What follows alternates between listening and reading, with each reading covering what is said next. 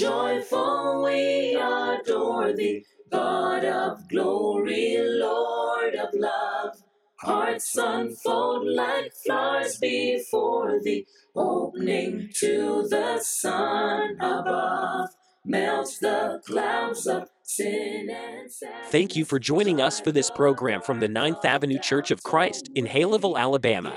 We hope that you will subscribe and will share our program with others. Now, we take you to the service of the 9th Avenue Church of Christ. Open your Bible to Ephesians chapter 2. Ephesians chapter 2. We're going to use the passage that Danny read for us just a few moments ago as we get into our lesson. But first, I want to ask some of you to dig way back into the memory bank.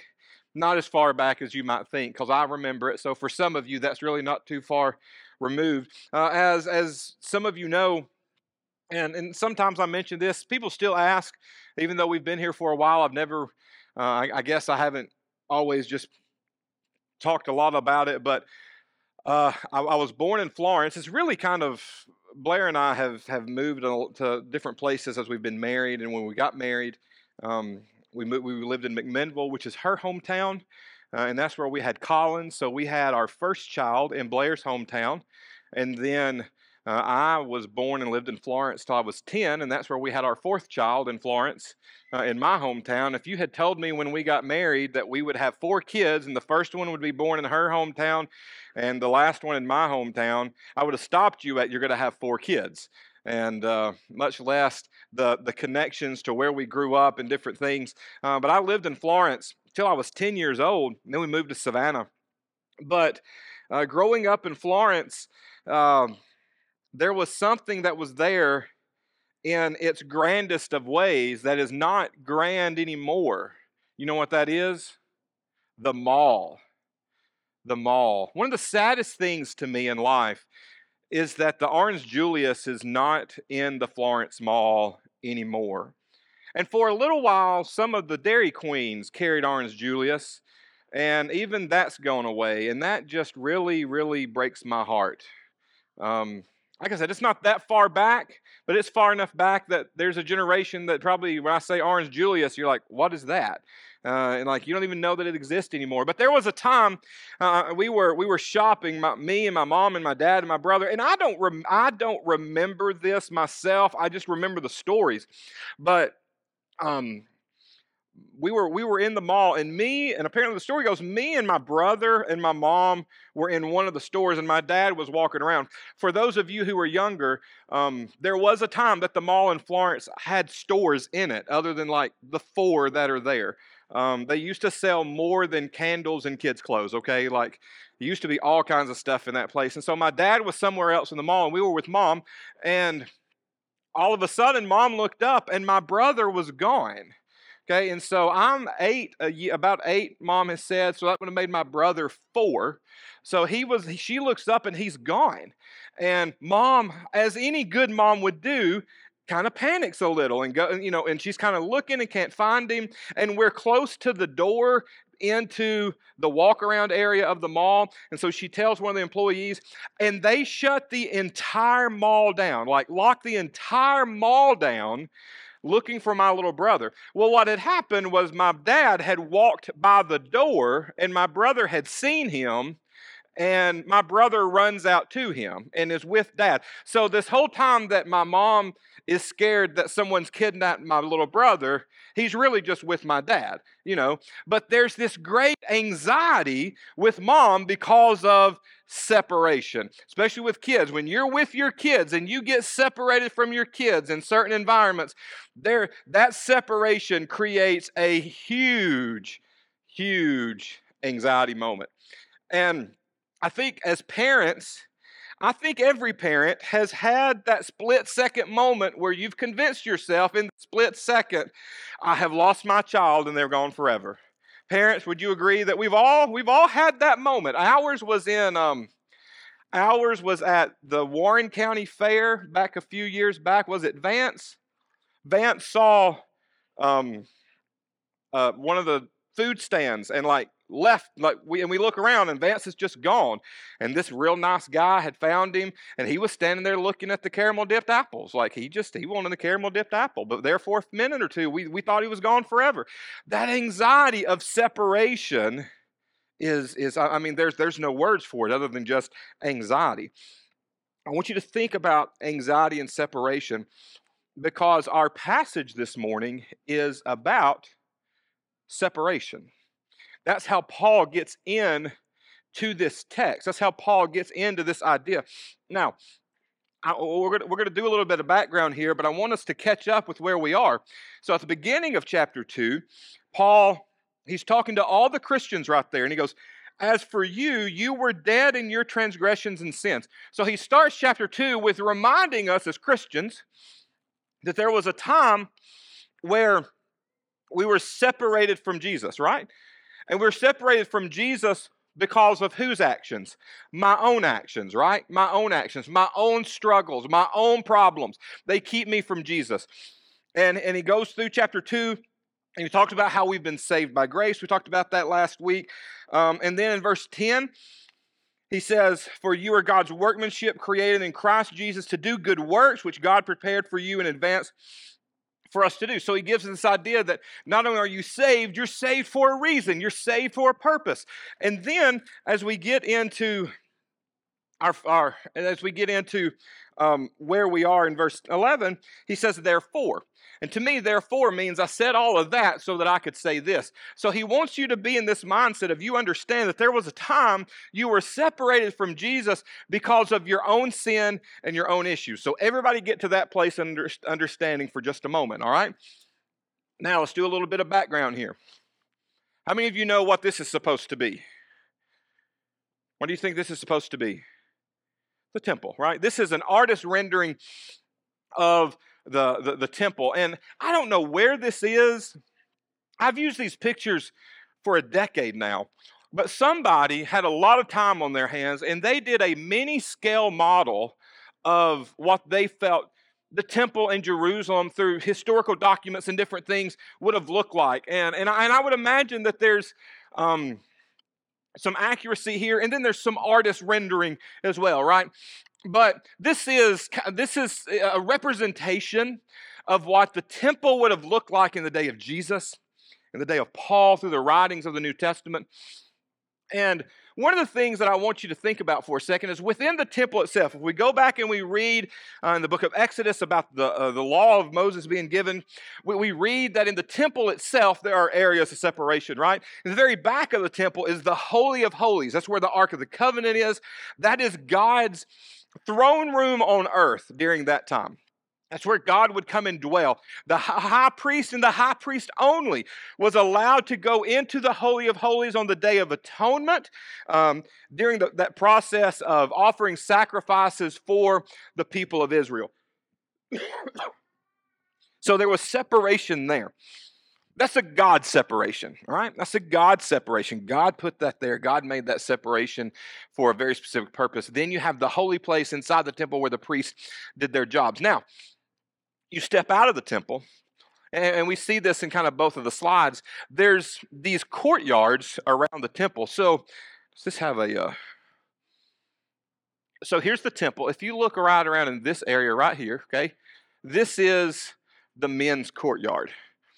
This is where Israelite Jewish men could gather together and talk about whatever they wanted to talk about, have conversation about whatever they wanted to talk about. It was called the courtyard of the men. So outside of that, in this area, is the courtyard of the women, or the courtyard of Israel. And it is in this area where men and Jewish men and Jewish women could come together and be close to God. But now, the men got to go closer to God, right? They could go into the closest courtyard to the actual building, but then there's this next courtyard where, the Israelite men and women could come. It was in this courtyard that Jesus has his trial, his kind of mock trial, all right? Now, if you look at both of our pictures, you see these little walls right here. See, they're represented in that picture, and they're represented along the lines right through here, all right? So you got all this area out here. This is the area where Jesus would have overturned the tables and all of this during those particular stories. But it's also known as the courtyard of the Gentiles. So if you're not a Jew, if you're not an Israelite, you're not allowed to come inside of those barriers. And if you do come inside of those barriers, you could be killed for that. So the people of God had created this environment where only certain people could get close to God. So God's presence is in the temple. Well, the Jewish men could get as close to it as the outside walls and not be a priest. And then they create this barrier. And then if you're a Jewish woman, you can get closer to God, but not as close as the men. And then we're going to create this other barrier that if you're not even an Israelite, we're going to limit how close you can get to the presence of God altogether. So at the beginning of chapter 2, we have this idea that we create separation from ourselves and God. But then as we get into this part of our passage, and Danny read some of it for us just a little bit ago, that if we're not careful, we create barriers between us and God, or rather God and other people. And he's really dealing with this Jew-Gentile concept in the church. The original readers are that concept, the Jew-Gentile concept of the Jews had always been God's people, and they're struggling with the Gentiles or the non-Jews coming in and being part of the process, being part of salvation, being part of God's family. And he's fixing to speak to that issue altogether. So let's look at our text.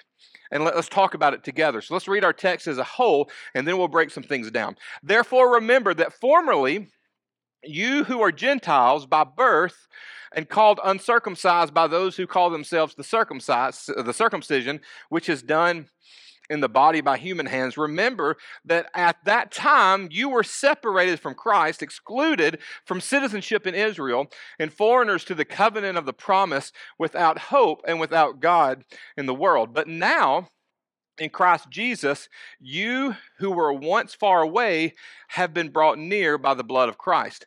For he himself is our peace, who has made the two groups one and had destroyed the barrier, the dividing wall of hostility, by setting aside in his flesh the law and its commandments and regulations.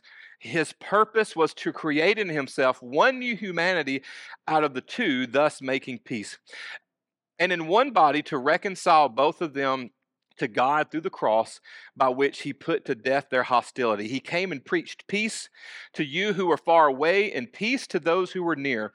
For through him we have access to the Father by one Spirit. All right, so let's begin to unpack some of this passage together. So he starts, and this is what Danny read for us. Therefore remember that formerly you who are Gentiles by birth. Let's put ourselves in that conversation for a minute. Unless you're Jewish this morning, you're a Gentile. Gentile simply means non-Jew. So all of us who are outside of that Jewish faith are Gentiles. And he's letting us know that there was a time as Gentiles, we did not have any connection to God. There was a barrier there. And he describes it in these words. He says, remember that there was a time you were separated from Christ. Separated from Christ. You were, and I didn't underline, but excluded from citizenship and foreigners to the covenant of promise. So he lists kind of three things here. Number one, there's a separation. You could only get so close to Jesus. And that comes from being a Gentile and also from your own personal sins. Then he said you're excluded from citizenship in Israel. And the Israel people, they are not now, but they were God's chosen people. It's not that God didn't love everybody else. It's that the Israelites were God's favorite kid. They were their favorite kid. And they got more blessings and more benefits, and they had a better relationship with God because of that. They were the favorite. And you were excluded from that, he said. And then he says, not only that, you were foreigners to the covenant of promise. Foreigners to the covenant of promise. How many of you have ever left the United States and gone to a foreign country or someone outside? That's a different feeling, isn't it? It's a different feeling to not be in America. And it's not that other countries aren't nice or good or won't protect us, but I mean, when you walk into another country and you're trying to figure out the way they do things and their language and everything that goes along with that, it's an uneasy feeling. And he said, you were foreigners to the covenant of promise. So you're foreigners to the concept of God. And because of that, and this is the thing that really would scare me, because of that, you were what? Without hope and without God. He said you had no assurance. You had no comfort. You had no relationship. But why does that change? That changes because Christ Jesus came and shed his blood for us. So he's giving us this idea and concept that there are issues and there are problems and there are challenges with us coming to Jesus before Jesus, or coming to God before Jesus. But once Jesus comes, he says the doors of the house are wide open. Anybody and everybody was welcome then. And that was a struggle. That was such a struggle. So he goes on and keeps talking, for he himself is our peace. And that's such an important word for this particular passage, because the hostility there was just letting foreigners in your house that feel so different from you, that don't speak your language, that have different customs. He's saying you're having a hard time coming together. He said, and the whole purpose of Jesus coming was to make the two groups one, right? Not a group and a subgroup, but to make you one family. And he said he's done that by destroying the barrier, the dividing wall of hostility. Now, imagine for a second, just put yourself in that place, that first century place, and understanding all the history that goes behind it. How encouraging would that had to have been for, number one, for a Gentile, where he says, look, they may be having a hard time accepting you, but Jesus has come and torn down the wall. You don't have to be afraid of coming close to Jesus anymore. You don't have to be afraid of coming close to God anymore. And that message is still true for you and for me. We do not have to be afraid to come to Jesus. He's there. He's waiting on us. He's wanting us to come in and have this conversation, have this relationship, have this life with him.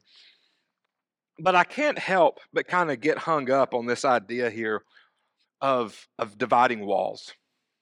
Maybe not hung up. That's not maybe the right word, but maybe paying it a little bit of attention, because the dividing wall was not made by God. The dividing walls were made by who? By men. And sometimes it's easy in the church. Sometimes it's easy in the church for us to just be so comfortable with what we find as normal, what we find as regular. We find our traditions comfortable, that what we do, whether we realize it or not, is we create these walls between us and the lost. We create walls between us and the lost because we don't want anybody coming in and messing up what we've got. This is the place I feel comfortable. This is the place I come when I need safety. This is the place I come when I feel like my world's crashing down. And I don't need anybody that I don't know. I don't need anybody that's different than me to come in here and mess that up.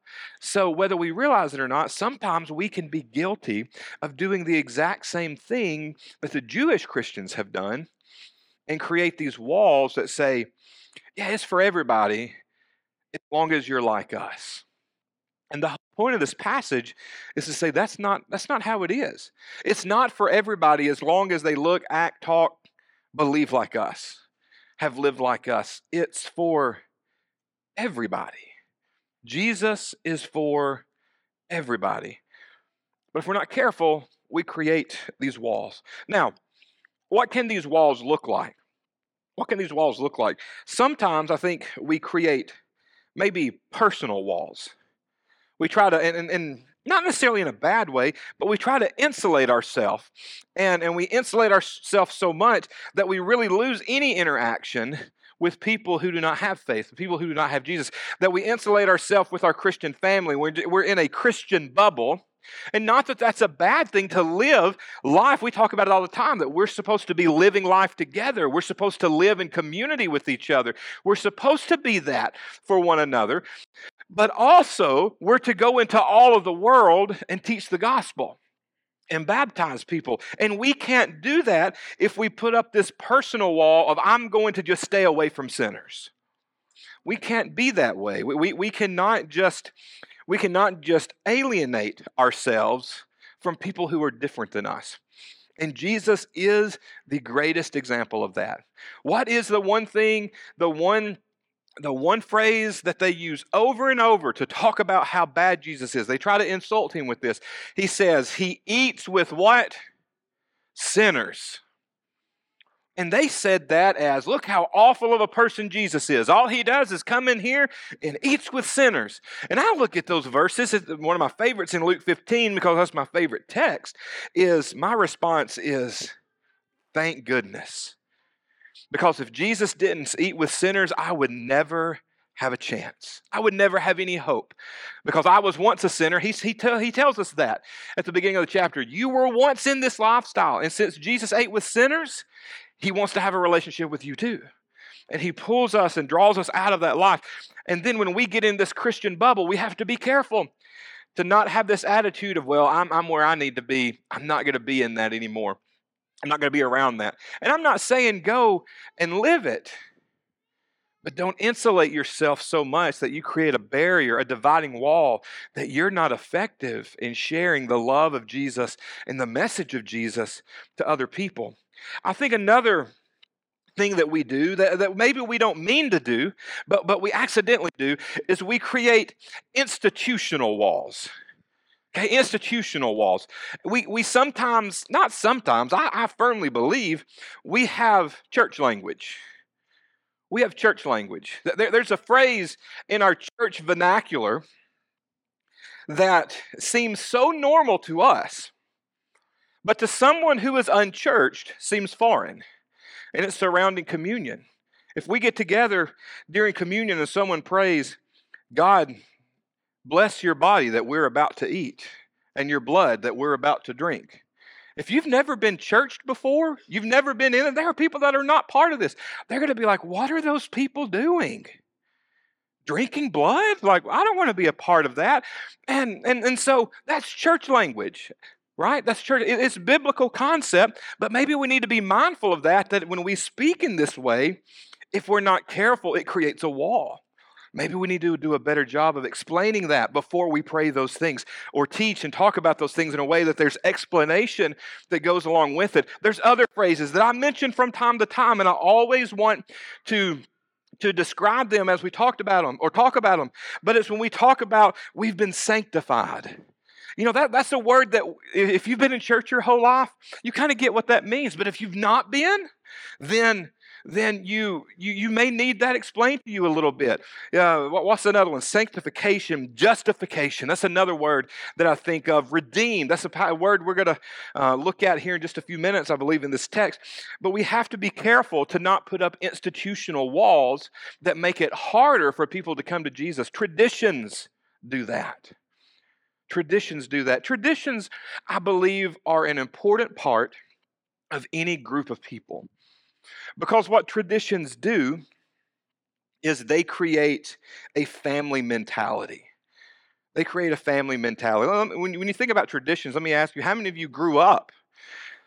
How many of you grew up in a situation where you had a tradition that at Thanksgiving you always went to this person's house? This person always hosted Thanksgiving. For growing up, it was my Mama Rogers. She always hosted Thanksgiving for my mom's side of the family. At Christmas, we went to my dad's side of the family on Christmas Eve, and then on Christmas Day, we went to my mom's side of the family. That was tradition. That made you, if it happened differently, it just felt weird, right? It's just because it's not the way it's supposed to be. And then as you get married, when I have premarital counseling with couples, one of the things that I like to talk about in that dynamic is you have to begin to create your own traditions, things that are normal for you, that you live in and you function in, because it makes you feel connected and it makes you feel like you really are a family. And so traditions are not a bad thing. They create this situation where we feel like we belong, but we cannot let our traditions become walls. And we cannot allow our traditions to keep other people from being able to access Jesus. And sometimes churches do that so that people can't get to Jesus, not necessarily on purpose, But that ends up being the effect. So we have to be careful with that wall. And then maybe sadly, and something that we've probably all struggled with, we have to be careful not to build walls up between each other from Christian to Christian, carrying grudges. If you spend enough time with anybody, you're going to hurt somebody's feelings. If you've been a part of this church for any length of time and your feelings have not been hurt, the only thing I can say is thank goodness and get ready, because it will happen if you're here long enough. And then we'll work through it and we'll love each other through that process. It happens.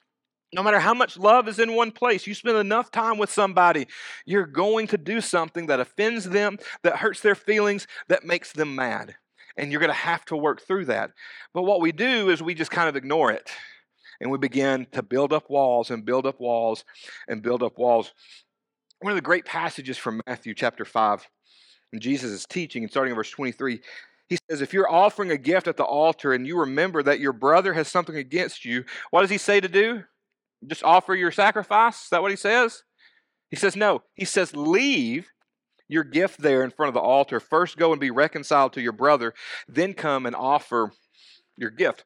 So, that word reconcile is so important to that text because it takes you back to the law itself. And we don't spend a whole lot of time reading Leviticus, Numbers, Deuteronomy because it's a bunch of law and it's sometimes boring, we think, because we think this doesn't apply to us. But in that particular story of Leviticus, Numbers, Deuteronomy, there is the process of forgiveness. There's the process of forgiveness under the law. So if I do something to you and I'm seeking your forgiveness, it's not just go make a sacrifice and be done. We've made the old law that you just go make your sacrifice and you're done. No, there is a process of reconciliation, of making things right. We talked about this in our Ruth study. Reconciliation is actually, I love you too much to leave things the way they are. I want to make them better. And that's exactly what it's about. If I have harmed you or hurt you or stolen something from you, I'm supposed to, before I ever go and make a sacrifice to get forgiveness from God, I have to make things right with you. And not just make them right. The law said make them better. If I stole something from you, I repay you for that and then more. That's the cool part of the story of Zacchaeus. He says, if I've taken from you, not only do I give back, but I give back more. He's practicing the law. He's practicing reconciliation. He's doing exactly what he has to do before he goes and gets forgiveness from God himself. He's making sure everything's taken care of. So what he's saying here is if you get to that point and you're at the altar and you realize that I've not done all of these things, he says you go back and you work those things out. Then you come back and you ask forgiveness from God. And that's something we've got to practice in the church. That's how we tear walls down between each other. That when there's issues, when there's problems, when there's challenges, we come to each other and we reconcile those things. And that's so important because we're living in an environment and in a culture right now where everything's polarized. You turn on the news and it's polarized, isn't it? The president can get up and say, "Good morning, America, I love you." And this news channel polarizes it in one direction. This news channel polarizes it in one direction. This news channel polarizes it in one direction. And it gets everybody worked up and everybody, can you believe the president said, "I love you" this morning? That shouldn't be on the, man, this president's the most loving president I've ever seen. And then they go, hey, if they don't agree that the president should love people, you don't love them, you know. And so that's the world we're living in right now, right? Everything is polarized. And the reason things are polarized is because people have quit talking to each other. They've quit reconciling their issues and their differences. That's the world. And then if someone from the world walks into our church and they look at us and they see us with walls up between each other, they see us not reconciled, they see us just living just like everybody else in the world outside of this building, they're going to look at us and go, they're no different. They're no different, and there's no reason for me to be there. But if they walk in this room and they see a loving family that works through their differences, that works through their issues, that reconciles with one another, they'll stay. Because people in our world are looking for places to be loved. And this is supposed to be the most loving place on the face of the planet. We tear down walls We don't build them. And so let's not be guilty of that. Let's not be guilty of that. Let's keep going. This wraps it up. And in one body, to reconcile both of them to God through the cross, by which he put to death their hostility. He says, look, Jesus' reconciliation act to bring our relationship better was to die on the cross. He came and he preached peace to you who are far away and peace to those who are near. This is my favorite. For through him, we both have access to the Father by one Spirit. What Spirit is that? The Holy Spirit. That through Jesus, we talked about at the very beginning of this study, through our baptism, we receive the Holy Spirit. All of us. We all receive the Holy Spirit when we become a child of God through baptism, right? We all receive it. And that Spirit does what? It gives us access to God. It gives us a connection to God. It gives us a way to pick up the phone and talk to God. It gives us a personal relationship with God himself. And that's something that we all need. But that's also something that only comes through making that commitment to him of salvation. And that salvation commitment is made, as Acts 2:38 tells us, by repenting of our sins and being baptized. And it's in that moment that we get forgiveness and the Holy Spirit so that we can have access to the Father, all of us, as one family, as one body. What walls exist in your life? I think that's a question that we have to contemplate from time to time. What walls exist in your life? Because they are there. There may be walls between you and your children, maybe you and your spouse, you and your family. There may be walls between you and your friends, walls between you and other Christians. I think it's so important for us to look at those, think about those, pray about those, and then ask ourselves the question, are those walls there because I put them there? Have I had a part in laying the foundation and building this wall? And if the answer is yes, then guess whose responsibility is to start tearing the wall down? It's yours. Then you ask yourself the question, am I responsible for this? And if the answer is no, okay. Then guess whose responsibility is to start tearing the wall down? Still yours. Because Scripture says, as far as it depends on you, live at peace with one another.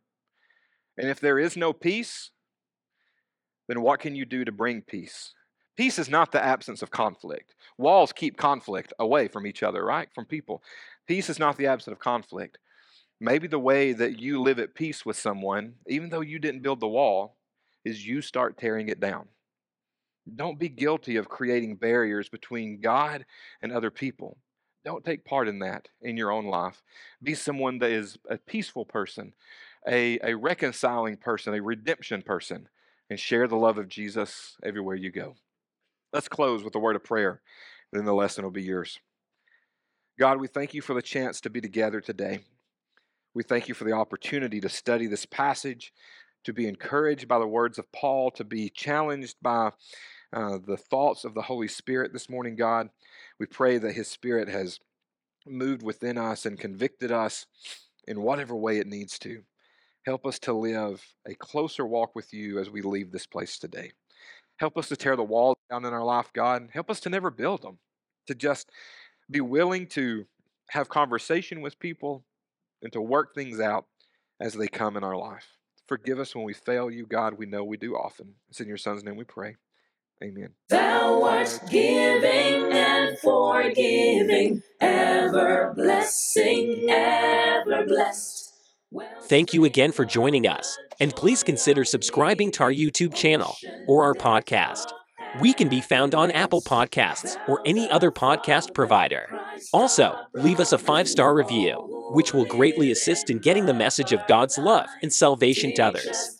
You can also follow us on Facebook, Lift us to the joy divine. Instagram, Mortals join the mighty chorus, which and Twitter. the morning stars began. For the love Be sure to join us again, and until then, remember to love like Jesus. Man to man. sing.